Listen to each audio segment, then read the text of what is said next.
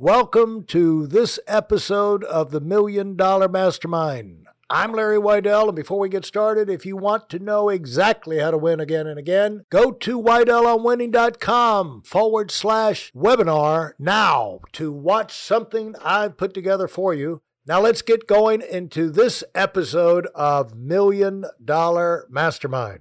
I am back with Jenny Goldfarb, and she is the owner, founder, creator of Unreal Deli. And so, Jenny, with Unreal Deli, how did, we finished talking the last episode about doing it step by step and working at it.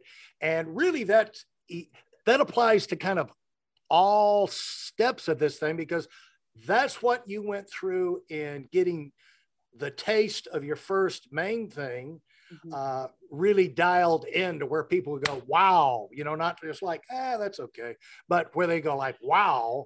And there probably were some stages there where you didn't get that wow reaction. Right. How did you interpret that? What was your brain, your eyes, you're reading their eyes and their reactions and things like that. Was your mind as soon as you saw their reaction, were you starting to think, I can improve that, I can make that better? Or would you wait and hear what kind of comments they had to say what triggered you, which direction to go in to make the improvement on the taste? So when it came to the corned beef, it was pretty wonderful from the beginning. I wound up changing certain ingredients to make them more, value to scale and things like that. But the taste was pretty much on point since the start. Now, that wasn't the case with our second item, Unreal Roasted Turkey, which we were going to do this big Thanksgiving thing for last year, because we knew we could slice and people eat at Kohl's, but we were like, let's make it like a roast, like a big Thanksgiving dinner. So we got the product to the fulfillment center. Everything was like set with marketing. We had these beautiful photos taken, and then we learned it's not that good heated up. A weird flavor comes out of it for some crazy reason. It's like perfect sandwich meat, cold, heated up, bad flavor. So we had to pull the plug on this. There were like definite losses. We're actually now donating a bunch of that food, these individually turkey chip anyway. So you have to just muscle on through it. It's like in business, you have to be willing to invest. And so if it was at the beginning with the corned beef, you have to be willing to keep at it. One thing that did happen that wasn't necessarily with the taste, but was a definite production bottleneck was the first oven that I was using at my tiny co-packer back when I was cooking it myself was a convection oven instead of a conventional oven. Long story short, it turned the air around in a funny way and it made everything come out real crazy as far as the cook time and the texture. And so that took like months of like trial and error and testing to be able to get it right so that we could move up in terms of production. So hard work, boring work, frustrating work, but nonetheless, totally critical to muscle through to be where we are today. Well, and the thing that usually the people that are, the fake experts on winning will kind of cover that point. You got to grind it out. You can't quit. Don't quit. Right. Keep on going. But there is a universe of I bet you were drawing on all of your lifetime of experiences as you went through that extended period of time. Because it's like, that's the grind it out, that's the grind it out stage. That's like step 3 in the process. First, you got to get an idea of something you want to do. Then you got to start with a bang to get it. It's like starting a fire. You got to rub your sticks together as fast as you can to get a little friction. But then comes the grind. And I said in my book, the fun doesn't begin until things start to go wrong. The project really, you're not really in the game until things like this start to happen. And so what were you telling yourself as you went through that? So it's interesting because we were talking about the grinds, and it just made me realize that my family observes Shabbat on Saturdays. We take a full day off from work. I don't sit in this chair. It's not that I won't look at an email, but I just do my absolute best to just be present and not thinking about work.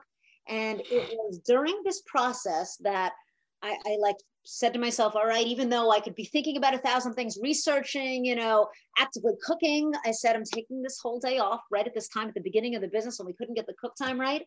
And it was while I was just totally resting, that a thought came to me from another cookbook that I read that said, oh, when you use this type of product, you have to let it sleep in the fridge one night before you even taste it. Came to me. I was just, passive. So there's this whole thing, like Kabbalah talks about it, but it's like in straight up science about the particle and the wave. So that there's like movement and like actual forward motion and talking and emails and testing. And then there's like this refrain. It can happen Shabbat, it happens at night, it happens when we dream, it could happen at any point. Take a walk in the middle of your day to where there's no active, it's just passive. And then things can come to you. It sounds like fantastical, but it's true. Well, I've found that, and I don't know if I've ever read it, but I've found that, when you have the difficult problem, I write things down, and most of the time it's an email to whoever the problem person is or whatever, or someone who's involved with me in solving it. And I'm putting down exactly what the confusion is, to the extent that whatever this and that has got to be fixed, and I didn't, and whatever. And then it's down. I mean, there reaches a point in all of these things where you're done. You've thought about it as all you can. There's no idea. And, but then you put it aside, and that gives your creative side of your brain is the subconscious. That's where the genius side lives. And if the logical side of you goes and, sorts it down to like, we know this, we know that, we know, here's what's left to figure out, then it makes it easy for the subconscious to be creative, because you've kind of identified the issue for your own self. And I found this in guitar, like, I've always been jealous of the people who can just listen to a tune and then, play it on the piano or the guitar. And what I found this, Jenny, that if you go, even me, I have a terrible ear, but if I try and play a tune, I can pick out some of the notes, but then there's some things I just can't hear it. It's like, there's only so many notes, on a scale, and it's got to be one of these. And I'll play them all, but it won't sound right. Come back the next day, I'll have it all worked out except one or two little spots. Come back the next day and they'll just be there. My hands will just go to it. Beautiful. And it's just it's like maybe I could learn how to play by ear if I would spend more time on it. Hey, listen, there's a lot of information online, but there aren't a lot of people who've actually done something. In my case, I've actually built a successful business that's accrued over $5 billion in assets under management and has done well even during trying times. Now, if you want to know exactly how I've done this, go to whitelmwinning.com/webinar now. I've compressed a decade of learning into 5 short weeks just for those of you who want to give yourself an incredible advantage and are tired of waiting and watching others move up. By the way, like all the greatest composers, I think there's a massive actual list of like creators, and so many of them have said, like, when does the genius piece come through you? And they're like, when I get out of the way. That's actually the many have given, when I start trying to control it and I can like let go a little bit, there's like a flow that can then take place. Did you pick up, where did you get inspiration, or where did you get support from? How big was your staff at the point that, like this was like last Thanksgiving? Yeah, correct. How big was your staff at that point? How much of a staff did you have? So, nobody? We were so small. So I mentioned that like my father, who's been like an amazing source. So he's always been partly involved. And then it was like 2 weeks before Shark Tank airing that I brought on like my executive assistant who wears 17 hats also to symbolically. And so that was my first hire. Now we have 9 people in the company. And then we have co-packing teams. So that's not including the people that make the food. Yeah. And that is very useful when it comes to coming up with ideas, because I found that, different different eyes can see different things that are right in front of you. Sure. And how has that been has that been a rewarding experience for you? A bit made the business, I know it's been making it more productive, but has it made it more fun going through it with a committed staff? Definitely making it a lot more fun. Of course, we had COVID, getting in the way of like any like Right. major close bonding 3D Uh-huh. action, but we really figured it out on Zoom, and some of us are getting together now in LA, and it's amazing. I have like a few people specifically that are like at VP level that have been in this food world for a long time that we've come together, and like the brainstorming, the pure fun and joy in it all. They're also passionate vegans. And so we're like Uh-huh. in it, like, we're really mission driven, and it's just beautiful camaraderie. I truly love my team. I want to, as we grow and scale, I want to shower them with the best benefits and salaries. I want us all to really, and just enjoy of this, because it really is a pleasure. Well, it is something you earned, when you're starting out, you're thinking of so many things and the pressure and this, that, and the other. But one of the rewards that's sitting out there waiting for you is the fun of the team that you're going to put together and enjoying the breakthroughs with a team rather than just yourself with the mother-in-law, is excited. But if you have a whole bunch of people cheering and clapping and everything, when it makes it so much more enjoyable. And, the phrase that you said that came through, and I think kind of summarizes this episode, is you just have to muscle on through it. When things go wrong, you just have to muscle on through it. And you've got to find a way to coach yourself to stay on track through it, because usually the things we run into are so complex.